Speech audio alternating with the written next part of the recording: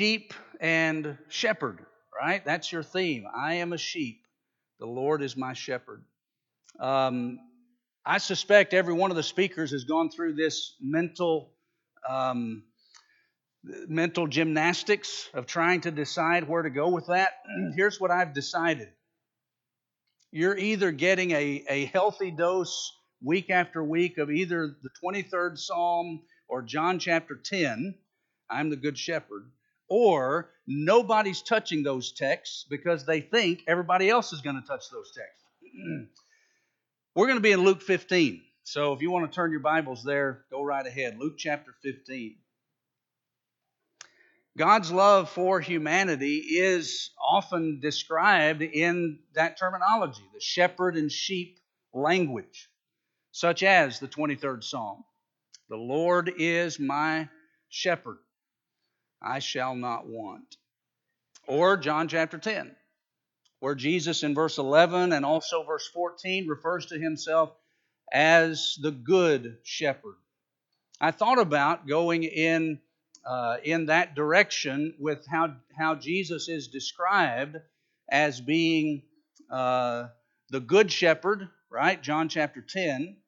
He's referred to as that great shepherd of the sheep, Hebrews 13:20.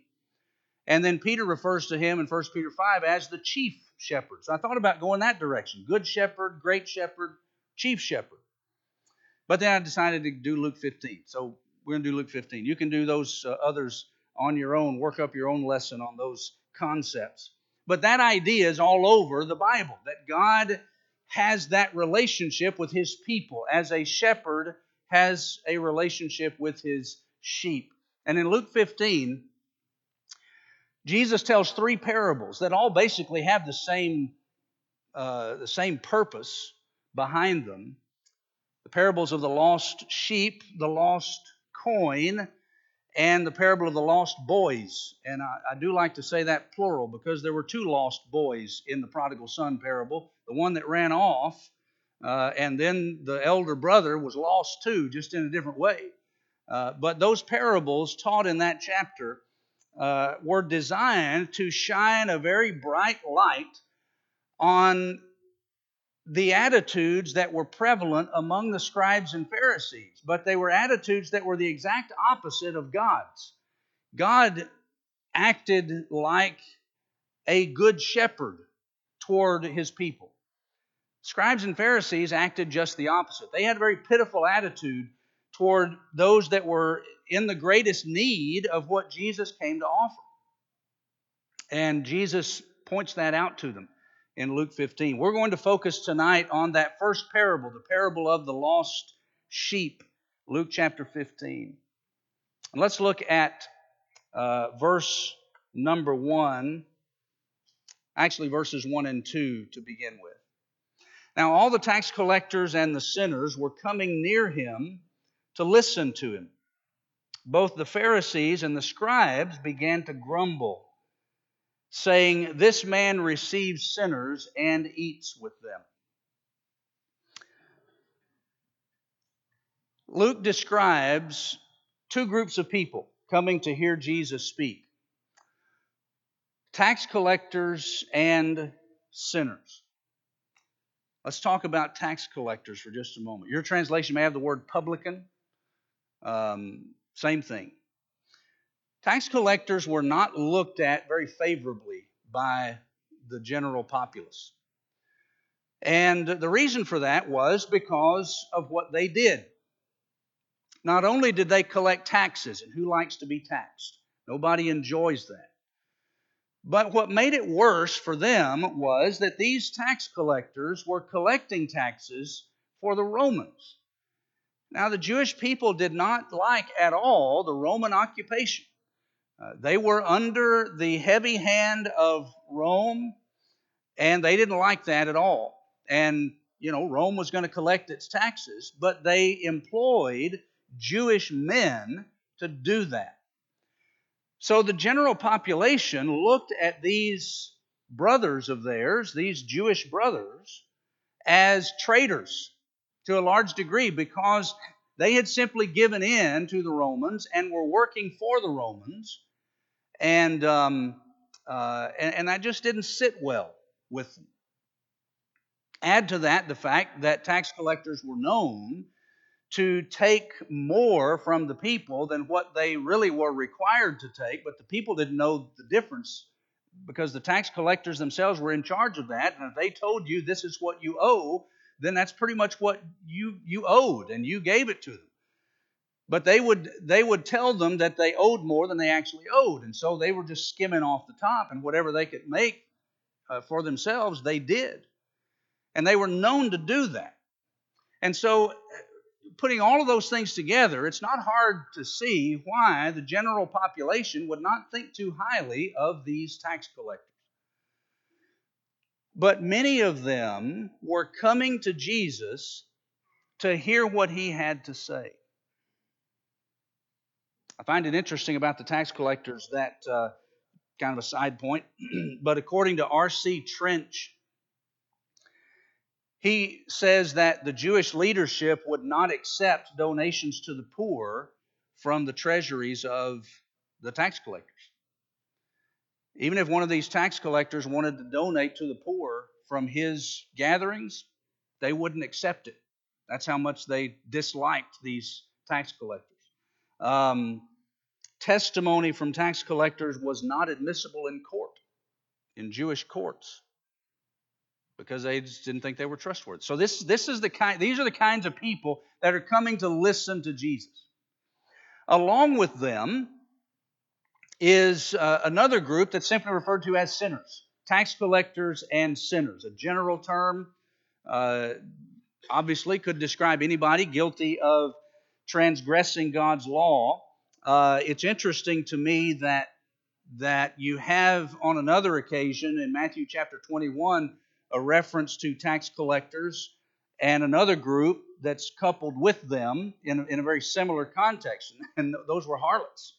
Tax collectors and harlots, Matthew chapter 21. Tax collectors and sinners here, probably including some of those social outcasts like that.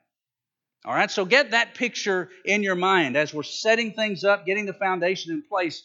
Here are these social outcasts, these sinful people, and these tax collectors that everybody hated.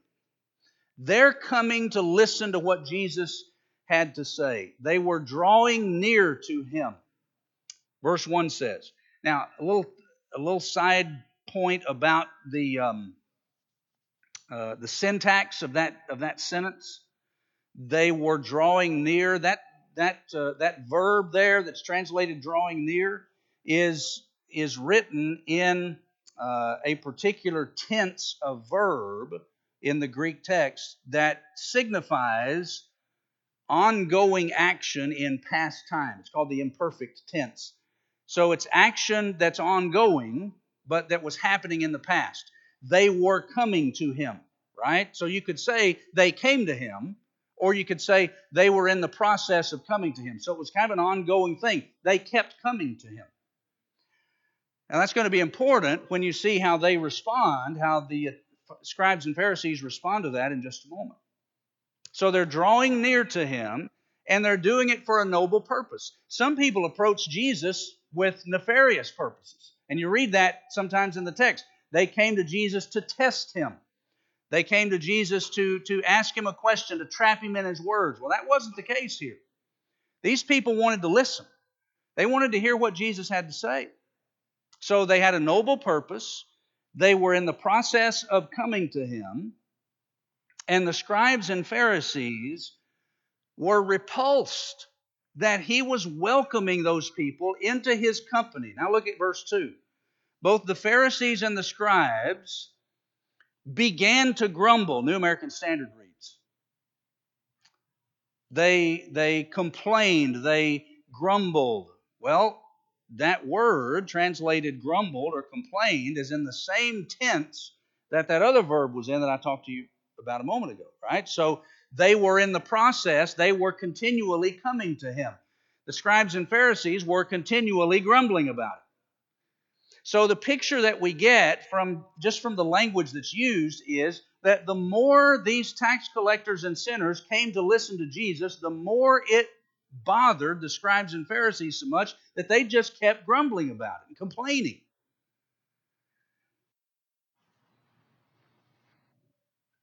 So picture in your mind Jesus teaching, just having conversations with these people about eternal things, spiritual things. And so he's got this gathering of people around him, who knows how many. And he's talking to them. And then off to the side, you've got the scribes and the Pharisees. Now remember, the scribes and the Pharisees were the religious leaders of Judaism. Right? These weren't just anybody and everybody. The Pharisees were the most respected of the different divisions within Judaism in the first century. They were the most respected ones. Now, they were wrong in a lot of ways, and Jesus rebuked them sharply on a number of occasions, but they were looked up to by the masses as the top of the people in Judaism. They were the religious leaders. The scribes, they were the ones that copied the law. Right? So they were constantly in contact with the Word of God because they were copying it for others. That's what they did. They copied the law. So these were people looked up to. So Jesus is teaching. All of these tax collectors and other social outcasts and sinners were coming to listen to what Jesus had to say. And then you've got the religious leadership off to the side. And they're looking and watching. And they're bickering amongst themselves about what he's doing.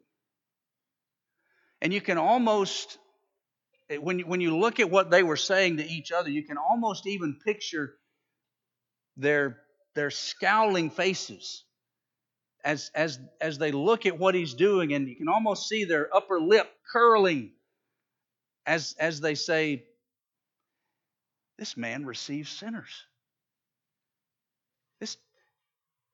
He eats with sinners. Look at what he's doing. Can you imagine? What in the world is he thinking?"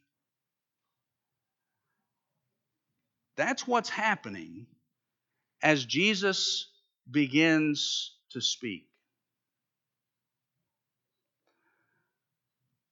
But when he begins to speak to those scribes and Pharisees, as well as when he's teaching these others, he's acting in perfect harmony with his purpose. Luke 19:10, the Son of Man came to seek and to save that which was lost. That's what when he was interacting with these tax collectors and sinners, that was exactly what he was doing. Seeking and saving the lost. He was a friend of sinners. Luke chapter 7, verse 34. Now, they threw that accusation at him in a disparaging way.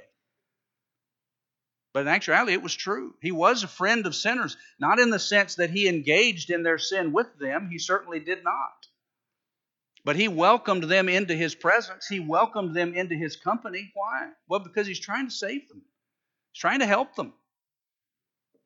And so he was acting in perfect harmony with his mission. He had come to call not the righteous, but sinners to repentance. Luke 5:32.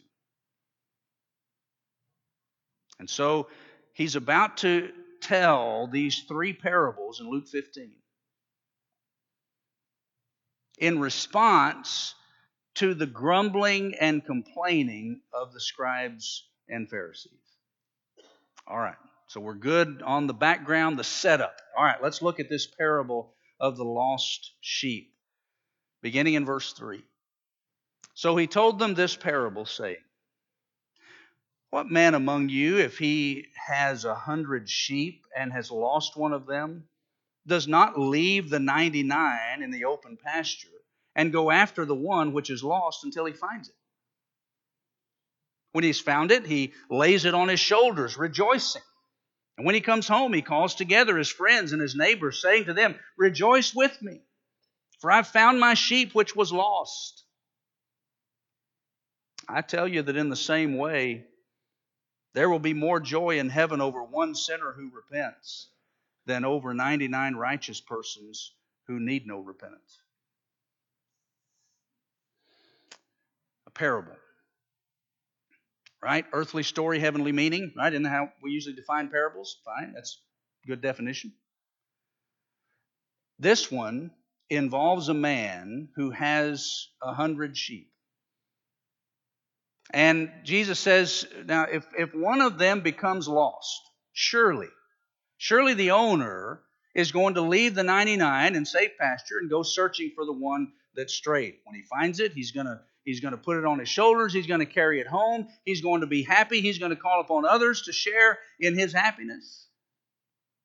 But when Jesus tells this story, he's using the parable to try to suck the audience in, to get them to affirm a principle that he's then going to turn on them in his application. In other words, he wants them to admit that a certain principle is true, that they will assent to that and say, yes, that's true. And then he's going to take that principle that they've just agreed to and say, all right, now let's apply this to this other situation. And he does that by the language that he uses. He begins the parable, what man among you would not do X, Y, and Z? Anyone? Would anyone not do what I've just described? Would anybody not leave those 99 safe sheep and go search for the one that was lost? Would anybody not do that? Well, the obvious answer is, no, you're right. Yeah, we would do that. Every one of us that has sheep would do that, given the circumstance that you described. And so he gets their implicit agreement with the example, and then he hits them with the explanation. And that's verse 7. In the same way, he says, right? So just like you would go search for one sheep that was lost, in the same way, there will be more joy in heaven over one sinner who repents than over 99 righteous persons who don't need to. All right, so what do you mean by that? What was he trying to get these scribes and Pharisees to recognize? All right, let's work through this. First of all, let's establish the fact that all people belong to God in a broad sense. And in the sense that we are part of his creative work. Right? Didn't Paul even say to the philosophers in Athens, right? Idolatrous philosophers, Acts 17, we are his offspring, right? So he quoted that old poet and said, look, even one of your own poets have said, we are his offspring. He is our father in the sense that we are the product of his creation. And everybody fits into that category, Acts 17:28. But a smaller subset of that number belong to God in a very special way, by having been chosen by him for salvation. We are all the sons of God, the children of God, by faith in Jesus Christ. Galatians 3, verse 26. Paul would write about how we have, if you are a Christian, you have been adopted into his family. Ephesians 1, 3 through 6. All right, and so Christians belong to God in a special way that it's not true of everybody else in the world. All right, so we belong to God. But sometimes souls that are in God's care and in God's flock, if you will, wander away from the shepherd and become separated because of sin. Isaiah 59, 1 and 2, your sins separate you from God. Isaiah 53, verse 6, to carry out the analogy, all we like sheep have gone astray. We run everyone to his own way. All right, that happens, right?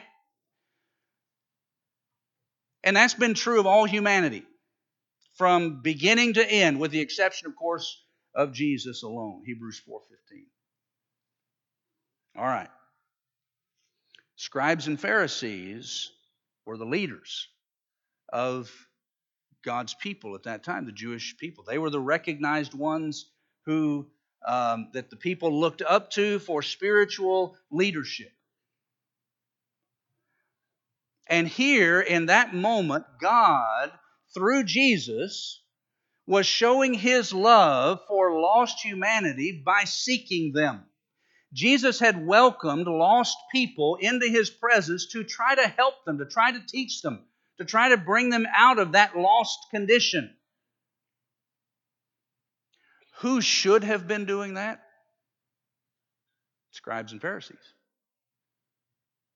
Weren't they the religious leaders? Weren't they the ones looked up to by these are our leaders in our religion. That's the way the people looked at the scribes and Pharisees.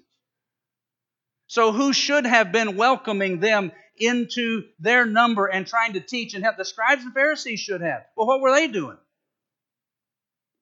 Stand off. They didn't want to have anything to do with them. And when Jesus did have something to do with them, all they could muster the energy to do is complain about what He was doing. The tax collectors and sinners in Luke 15 are the lost sheep of Luke 15.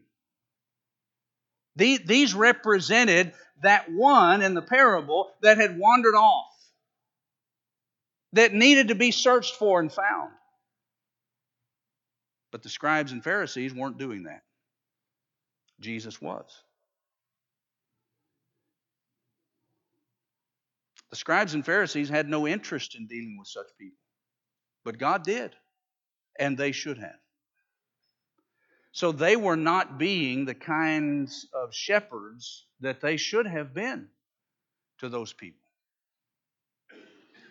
And Jesus was shining a light on that and trying to help them to see that they needed to be doing exactly what He was doing.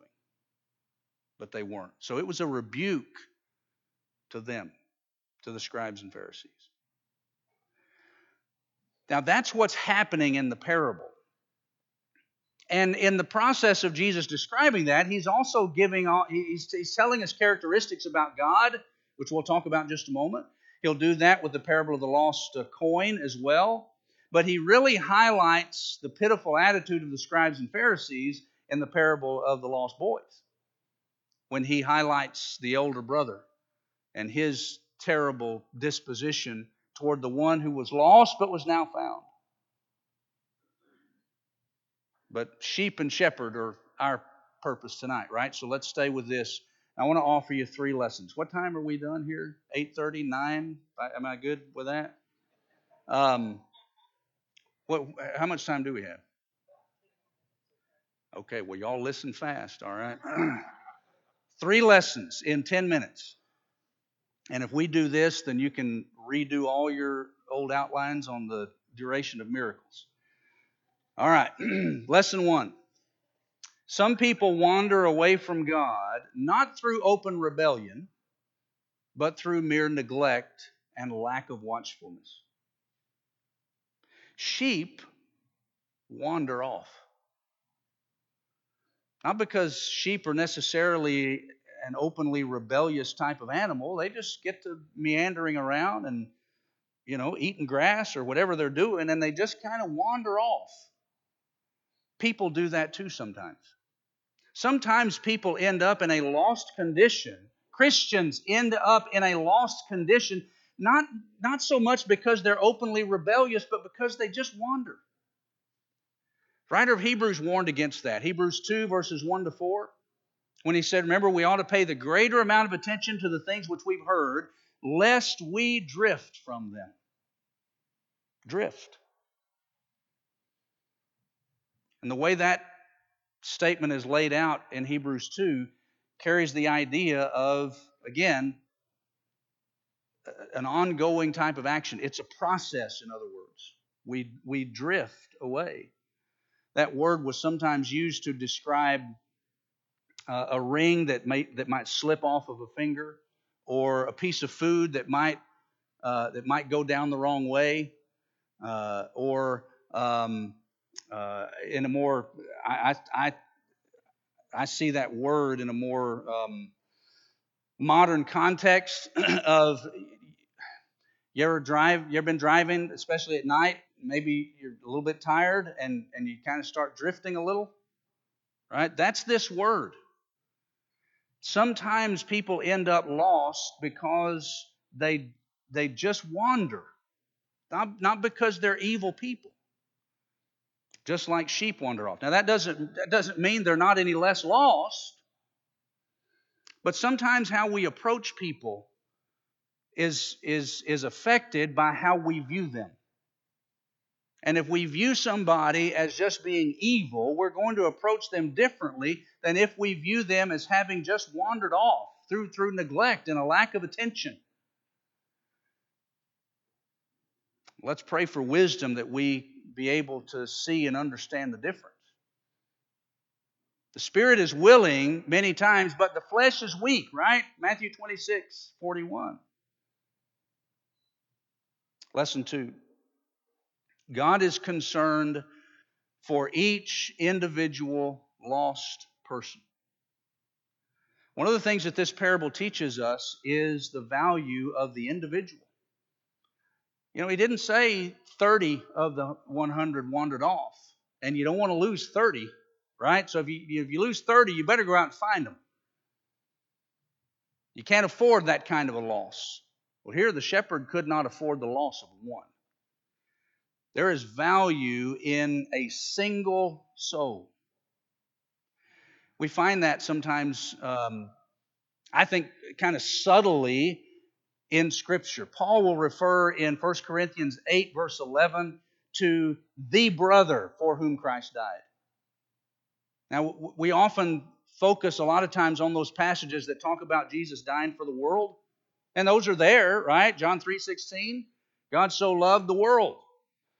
Hebrews 2:9, He tasted of death for every man, right? And we look at those passages that talk about how Jesus died for everybody, and that's true.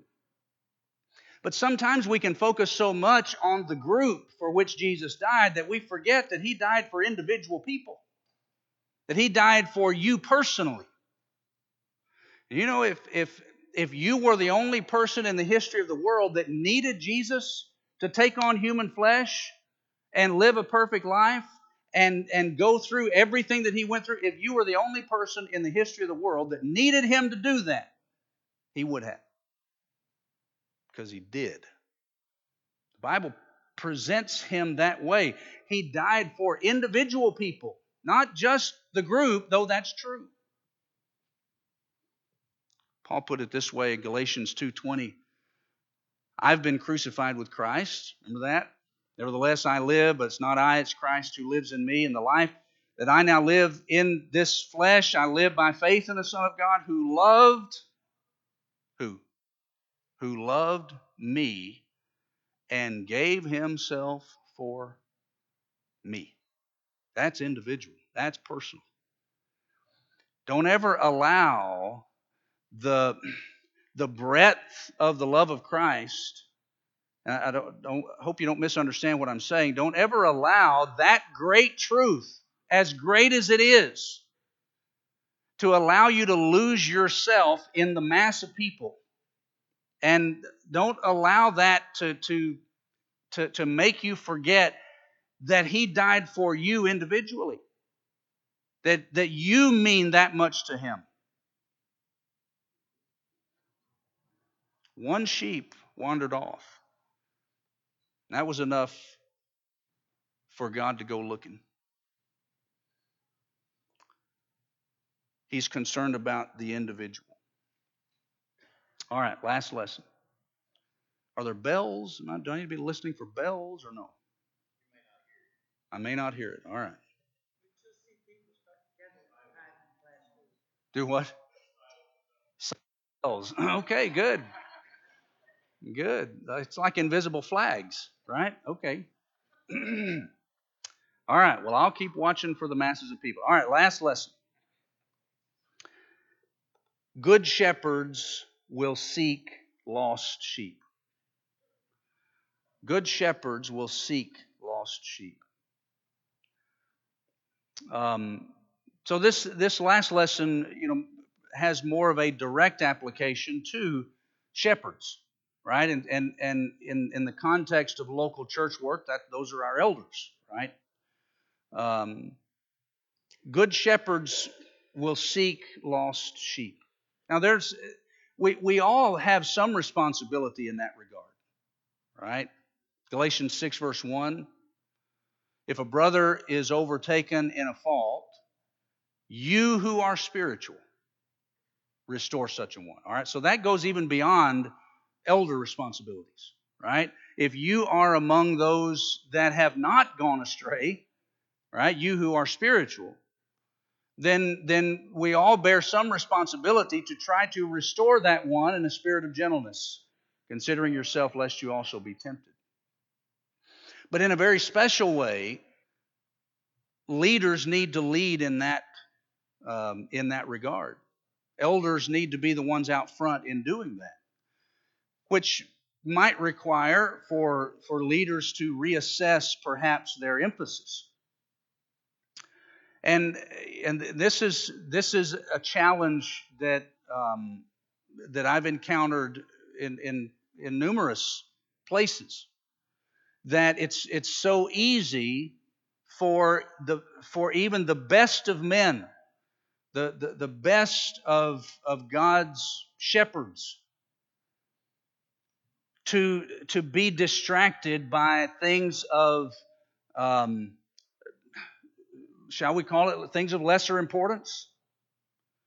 That their focus is no longer on the sheep. Maybe their focus is on things of a more, material nature.